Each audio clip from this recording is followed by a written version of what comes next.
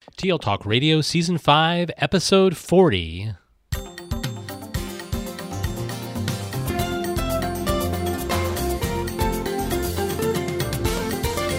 Welcome to Season 5, Episode 40 of TL Talk Radio, a regular podcast with Lynn Funy-Hetton and Randy Ziegenfuss, where our goal is to engage you in learning, motivate you to share your work, and inspire you to lead for the change we need in schools for the digital age. I'm Randy Ziegenfuss. And I'm Lynn Funy-Hetton. And today we're welcoming co-authors Pam Moran, a former superintendent, and Ira Socol, a former CTIO.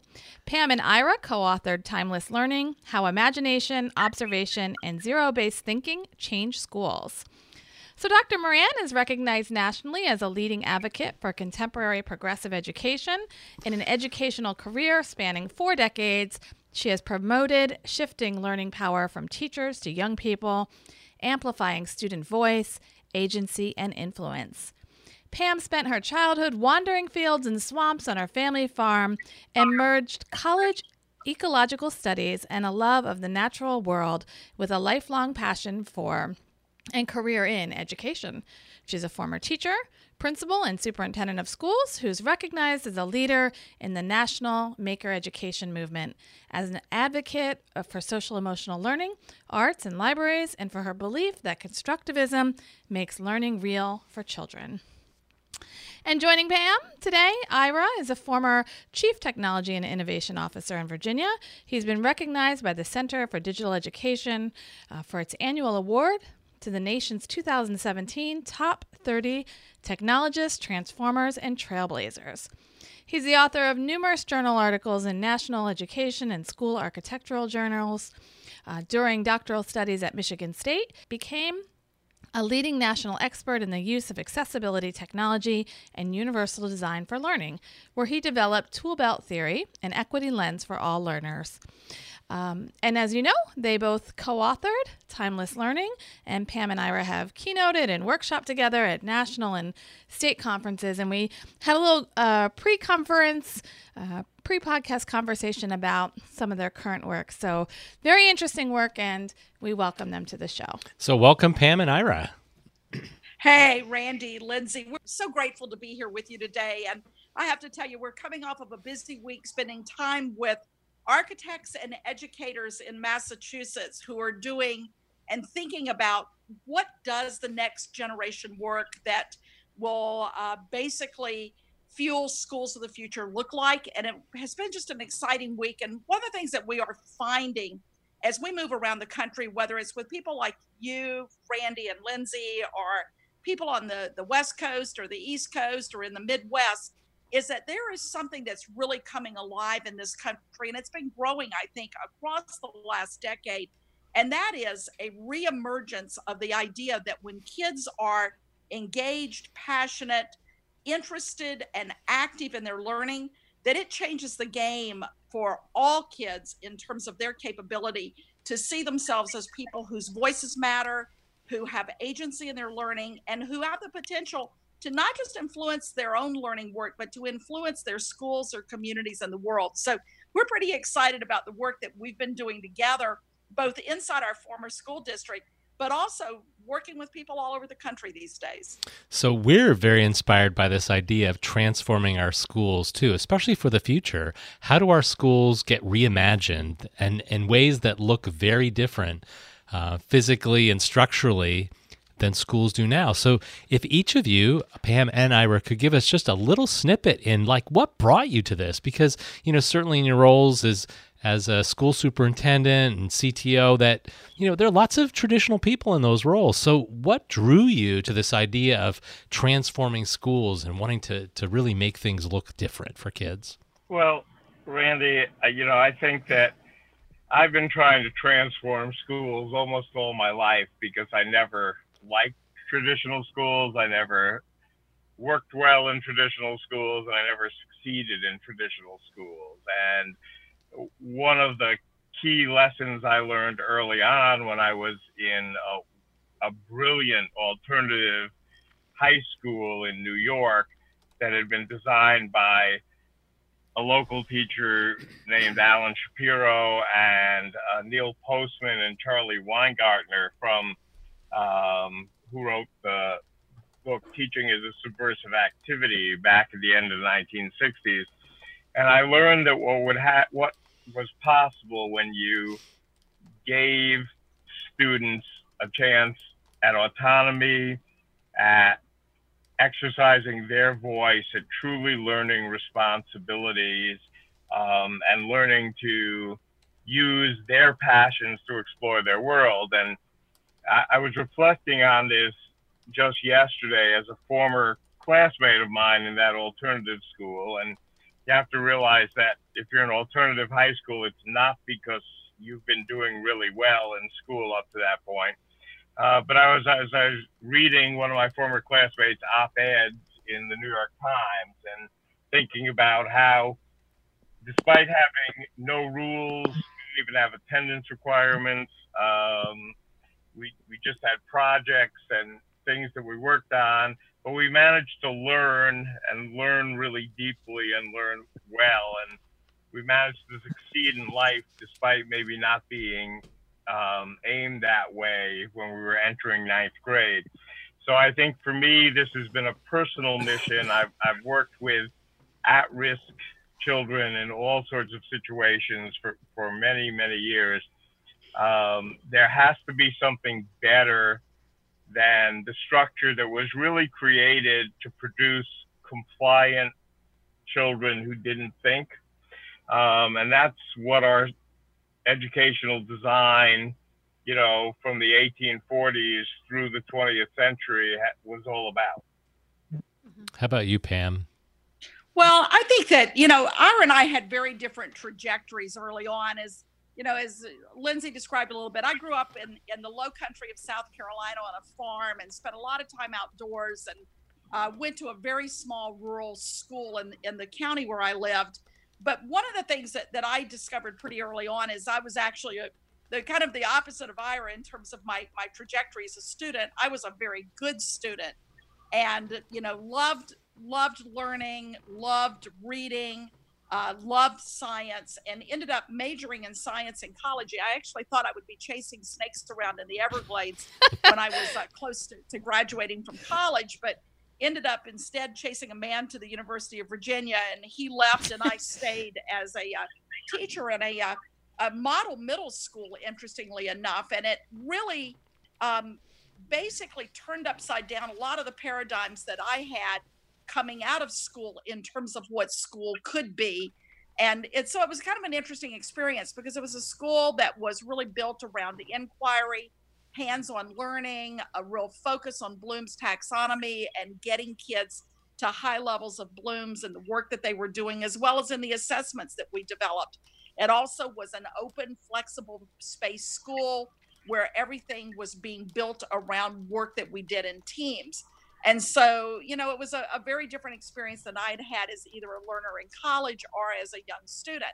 But I think that one of the things I learned as a young teacher is that even in the best of situations, that you have students who are struggling to really find their place as learners.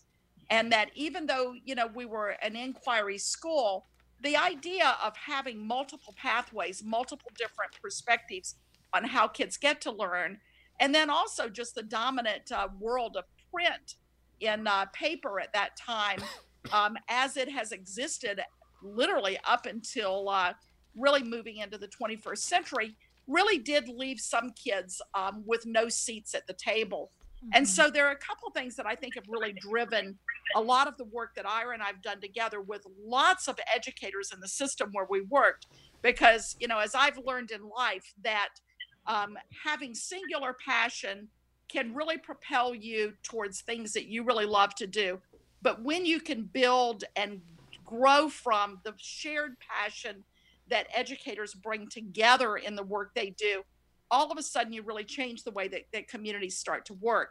What we really discovered as we began to focus on redesigning space, redesigning curriculum, the way we thought about assessment, and the way we thought about pedagogy, is that the more that we worked on creating multiple pathways for kids, whether it was at the elementary, middle, or high school level, the more kids that we discovered in our schools who potentially would have been failing, potential dropouts, or kids that were just disenchanted. And I have to tell you, that's not just about kids that we think of as the traditional kids heading towards failure in schools.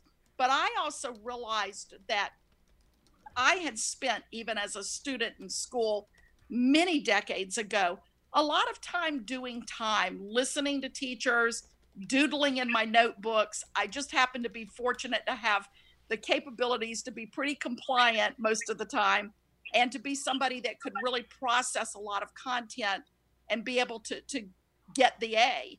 But I also realized that I didn't have a lot of opportunities to really explore and discover my own interest and passions. As we started to do that when I was a superintendent, all of a sudden we started finding kids everywhere, from 5-year-olds to 17 and 18-year-olds, who had amazing capabilities that when you turned them loose in ways that we had never ever done before in schools, you finally realized that there are a lot of kids out there who really check their creativity at the schoolhouse door, who find themselves going through the motions of school, in some cases more compliantly, and in some cases not. But when you start to unleash kids' passion and interest and creativity, all of a sudden you realize that we are losing a lot of kids, even kids that do really well in school, from being able to really realize their full potential. We have a lot of examples of that. And it's everything from what we found as we turned our summer school programs in elementary schools more towards maker environments, where the focus was not on kids coming in to double down on remediation, but to actually really have rich, interesting learning experiences where there was an integration of hands-on making with the content work that they were trying to accomplish in the summer, through the teachers, through our coder dojos, through bringing back a lot of the things that we had lost in the 70s and 80s, such as shops that became, in this version, in this century, mechatronics labs, not just traditional tools that were more aligned with what shop was like in the 1970s and 80s. But what happens when you start to bring laser cutters and 3D printers and CNC routers and tools in, so that kids are really developing skill sets that are real transportable, transferable skills that go far beyond just learning how to technically use tools. And so as we did that work together, what we found is that we were really expanding the bandwidth of possibilities for kids, but also creating situations where teachers started to really see kids very differently in the work that they were doing. I probably went way too far on that. Well, theoretically, maybe you can add some of the personal story to it in terms of what you saw happening boots on the ground. And that's a really great transition into our next question. And maybe Ira, this leads into that. But in the beginning of your text, your chapter, you paint a picture of this importance of all means all, and you're talking about leaders thinking differently about equity and opportunity. And why is that important, and how does that connect to this story? Well, I think that my goal, since I came into the field of education, has not been to change, to swap out one group's success for another. That's never been my purpose. I could, and I thought of this in the early part of this century, of saying, wow, this is the time for all of us who were audio learners and all of us who have ADHD. We're finally have reached the moment when the world is ours. But that's not really the goal. The goal was to get to, as Pam always said, all means all. And there are so many routes to success. So, if we built a music studio in a high school library on a small bed of what was initially about $6,000, and we had students walk into those spaces, as one of the stories in the book tells, a young man named Colion, who was coming out of incarceration in New York. And we could give him a safe place to show his talents off. And then we could let him use those talents as his path into learning the traditional sort of subject matter that schools are required to help kids get through, that we could turn somebody who in 99 chances out of 100 would have been a high school dropout and changed him into a high school graduate who could succeed. And I'm not talking about the magic stories about somebody who ends up in Harvard. I'm talking about somebody who ends up living a decent life, for himself. If we could take a young man who had failed almost every class he took in sixth grade and had all sorts of problems just staying in class, and give him an opportunity to show what he could do around a problem he understood, he perceived as capture in Little League and baseball, and watch him develop an amazing sort of, high-tech product that would help pitchers know when they were throwing strikes or not. We could turn a young man who was, definitely on his way to being a high school dropout into someone who would keep participating in education. I always point out that the trick is, a young man like that, even at the end, even after we fully engaged him, it wasn't like we converted him into someone who could do well sitting in a classroom. But that shouldn't be his problem. That should be our problem, to help move past. And if we could find a young woman who was, so bored with school that she, faked being sick every afternoon for a whole year, and give her a chance to be the lead project manager on building a tiny house, and have her decide the construction management was something she had discovered that now seemed like where she wanted to go in life. And she was at school 10 hours a day, every day, working on things. We take children who are traditionally filtered out of the route to success, and we put them on their path, not our path. Our goal has never been to put children onto either Pam's path or my path or any teacher's path, but onto their own path for success. So later in the book, you talk about this idea of liberating adults and learners. I think it's chapter 3, and that sounds like a real leadership kind of phrase. So can you share, Pam, what do you mean by that? Well, we felt like that, that children and educators have been held in thrall in this country. And I think it started with the Nation at Risk giving lift to the idea that, that we needed to double down on schools in this country, and that we weren't doing a good job, and that people from outside needed to come in and tell us what to do and help us learn to manage our work by objective, and that we needed to build in accountability at literally almost every step that a teacher or a child took in schools, with very narrowly filtered standards that could be easily, as Tony Wagner says, easily and cheaply assessed using multiple choice. And I think that what that did was that it sucked a lot of the passion out of our schools from both learners and teachers, and that we just found ourselves in a place where we were more narrowly filtering what the opportunities would be for kids and who had access to those. And that what we really see the work that we did as helping, along with a lot of other educators in the country, because I think that there are a number of people that started working on this in probably the post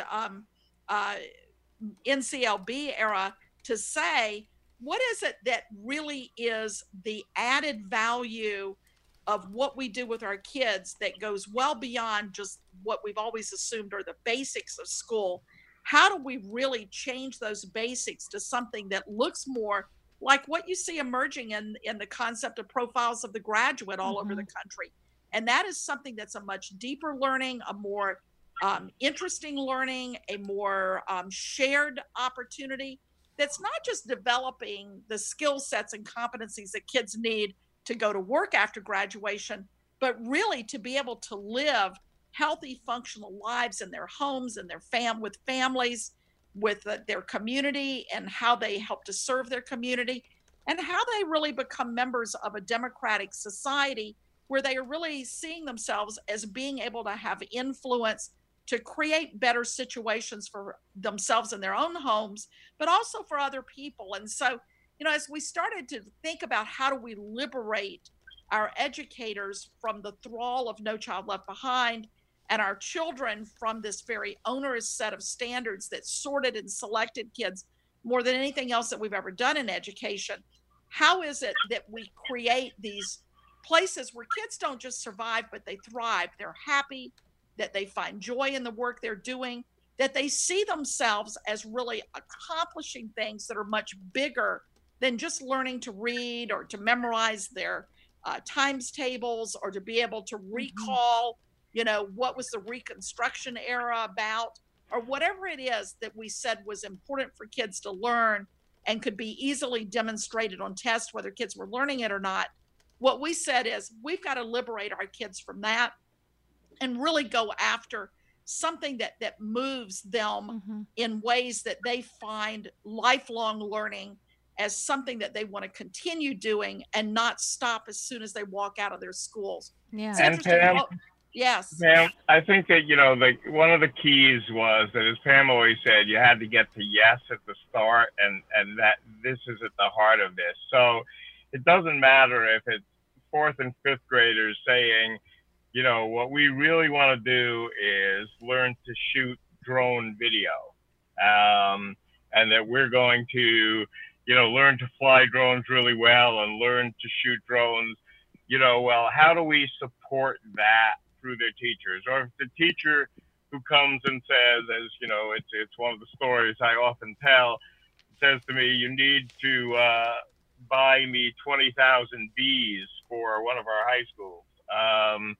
And, so my first response literally was 20,000 bees. What could possibly go wrong with that? But the nature of this was that they wanted to reimagine environmental science studies around, something that was important to kids in a rural high school, which was, bee populations and survival of that.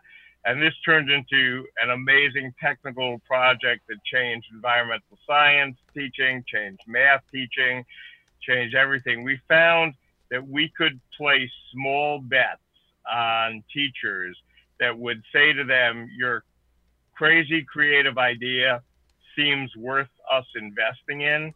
And that was a primary way that we started to free up the imaginations of teachers who for too long had been told to follow the pacing guide and that we were going to do the same thing for every child every day. And that allowed, what we discovered was when we moved to that, we saw teachers just explode with ideas. So thinking about the ideas that you shared and also what Pam shared, and in order to do that, we need to break down walls and open spaces for learning to create these opportunities for our learners. Can you talk a little bit about that, Ira? I have this strange background that includes architecture school and a number of other things. And, spaces matter. I mean, everything matters. Pedagogy matters and technologies matter.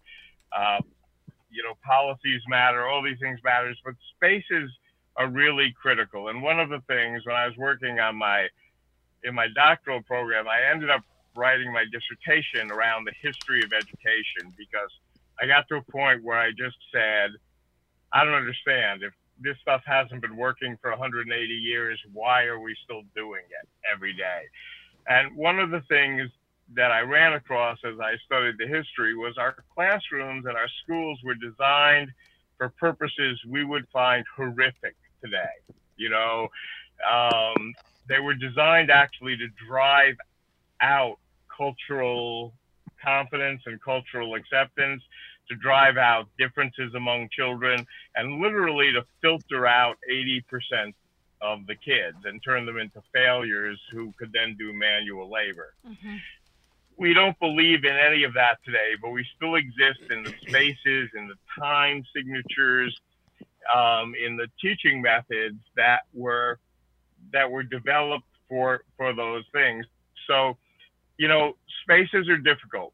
Not many people get to build new schools all the time, but even within the context of any classroom, you can, you know, dramatically change things to allow students to be not just, you know, comfortable and able to focus on what they want to focus on, but also teach them, you know, important social values and allow contagious creativity to occur. So it, you know, began with, you know, what I always say is the first step is the teacher would say to me, my room's really crowded. I say, it won't be if you throw the desks and chairs out. You know, suddenly you'll have a lot of room.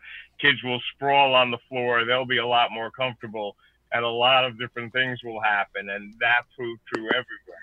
Wherever we could, we tried to build classrooms that were open, that were visible from the hallways. We don't want to hide learning behind a whole bunch of, you know, covered up windows. We wanted natural light to flow into spaces. When we did get to build or did get to significantly renovate, we rethought everything. So, you know, one of the things we ended up doing was building multi-age spaces in elementary schools that were sometimes 2 grades, sometimes 6 grades, all learning together in big spaces with kitchens at the middle of them, you know, creating what we think of as natural learning environments, how humans actually learn. They learn together. They learn from their aspirational peers better than they learn from adults. And they learn by engaging their hands, you know, along with their hearts and minds. Mm-hmm. And who can argue with that? So you both have a lot of expertise and you've done a lot of learning about these topics. What we'd like to ask for you to do next is share some additional resources with our listeners. So we have a few quick lightning round questions, and we're ready to hear some of your experts. So these are a short response, but hopefully we can find some resources on the people you share, and then we'll link them in the show notes. All right. So who is one expert our listeners should connect with to learn more about this idea of school transformation and some of the ideas that you've shared? I always think that if, you know, there are a couple of very old books that I think people should go back to. You know, and that's why we use the phrase timeless learning, is we think this is human and timeless. So I encourage everybody to go back and read John Holt's How Children Learn. You know, it's from a long, long time ago, you know, 1960, but he is brilliant at laying out the concept that children don't see themselves as learners. They see themselves as doing, and we have to work within that context. The other book I'd recommend to everyone is, you know, Postman and Weingartner's Teaching as a Subversive Activity. It is still the manual to liberating children and their learning. All right. For me, I would add one that's a little bit older and one that's newer. I really loved Roland Barthes and Deborah Meyer's book, Learning by Heart. And I think that it's one that every educator should have on their reading list, if it's not one that they've already read, because it really delves into and really set the stage for me to understand the power of returning autonomy to educators inside our schools to exercise their creativity and their capability from an efficacy standpoint to really think about how do we create as many different ways for kids to learn as possible. And, you know, he tells the story of seeing a bunch of kids graduate from high school and start a bonfire of their books. And when he talked to the kids and asked them, why are you doing this? He thought they were going to be kids that actually hated school. And it turned out they were kids who had actually done pretty well in school. And he said, what an indictment of what we do inside our schools if we've got children who actually represent the strongest of young people finishing school, that they would be burning their books. The other one that I've read about, and it's kind of a relationship book to education that I think is new. And Ira, you can chime in on this, but it's a book called Into the Magic Shop. And it's written by a neurosurgeon by the name of Dr. James Doty. And he talks about his experiences as a child living in trauma and the impact that had on him as he moved from really young, as a young student in school to high school, and then figuring out how to literally get himself to college with very little help from his high school, and then eventually into medical school, and eventually became a neurosurgeon. But he really builds, I think, a compelling story of how trauma and stress impact children's lives, and the parts that we don't see that we sometimes, because of the fact that we tend to filter how our actions and behaviors can put a kid who has incredible capability into a place of just looking like a kid who's really a big screw up in school. And he puts it into perspective through his work as one who has really studied brain science, as well as the impact that one adult had on his life who had nothing to do with school, but taught him how to develop resilience that helped him get to the place where he is today, a clinical faculty member at Stanford University. I wouldn't describe him as a magic child. I would describe him as someone who happened to really learn something that we could all teach kids, and that is how to really build resilience. And it's not from getting more homework or getting more punishment in schools, but how to really develop a capability to understand how your brain works and what you can do to support up being a child who has resilience in the face of deep stress. So that would be the other one, Into the Magic Shop. And of course, in the PLN, Ira, we could go on forever about people that we think inform up the work.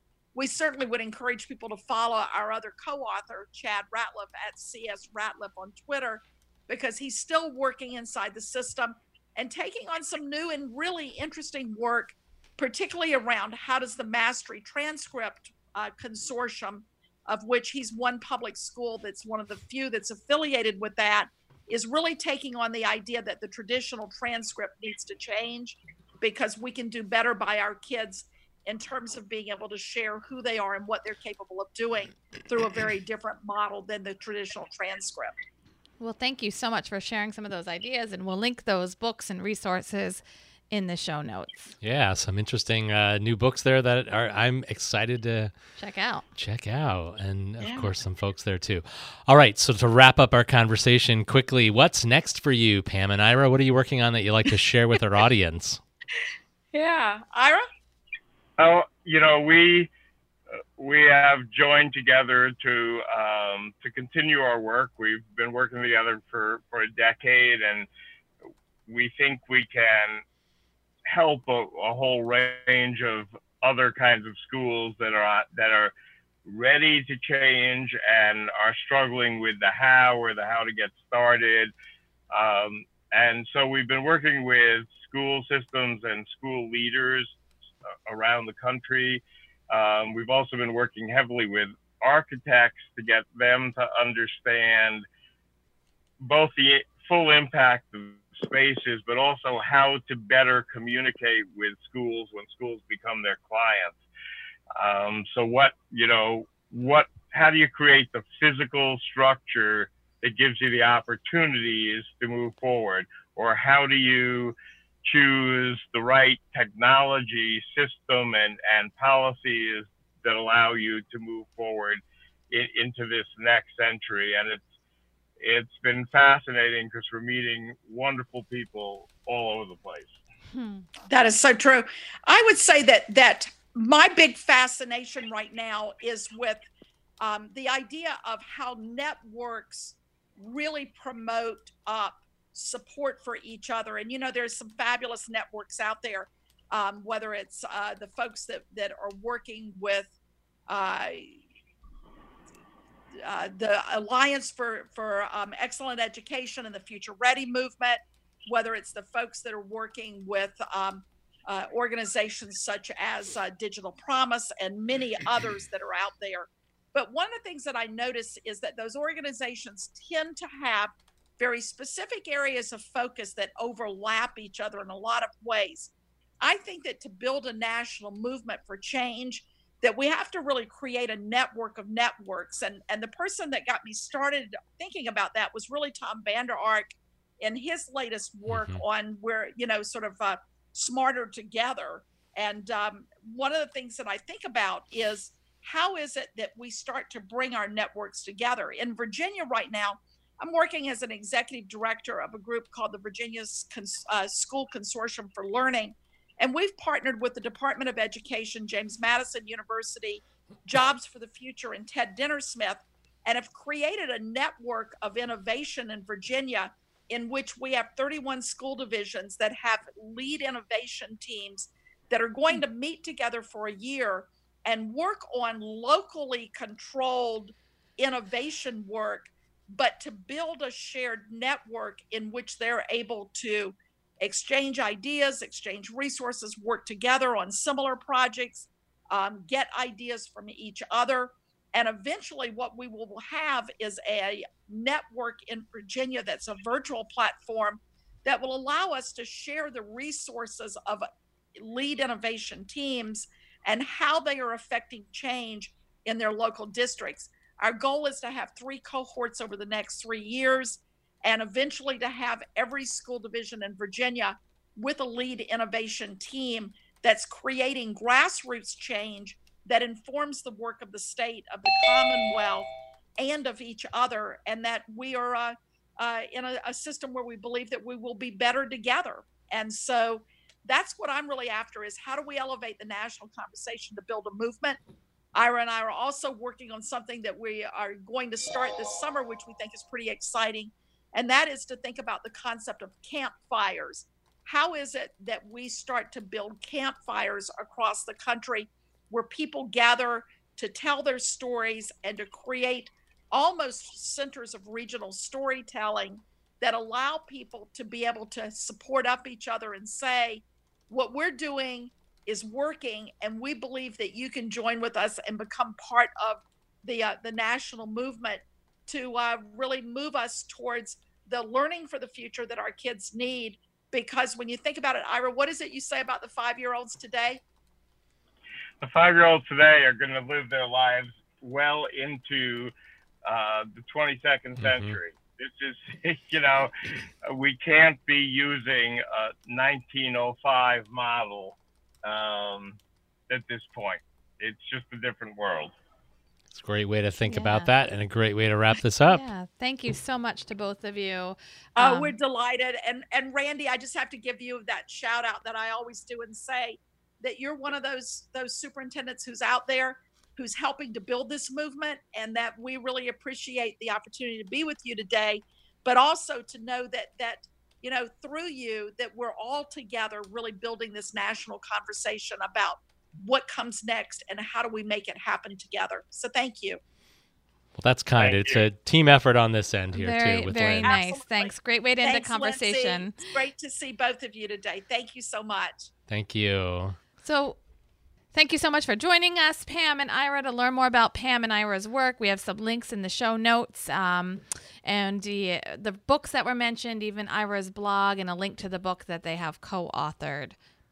Wonderful. Thank you. Each episode, we leave you with a question to think about with the idea of provoking reflection and conversation. This episode's question: what did you learn today to help you stoke your fire for school transformation? If you've enjoyed this episode, would like to comment, or check out the resources shared today, visit the show notes at tltalkradio.org and look for Season 5, Episode 40. That's all for this episode. We'll be back soon with more conversations featuring other innovative thought leaders. Thanks again, Pam and Ira. Thanks, Pam and Ira. Bye-bye.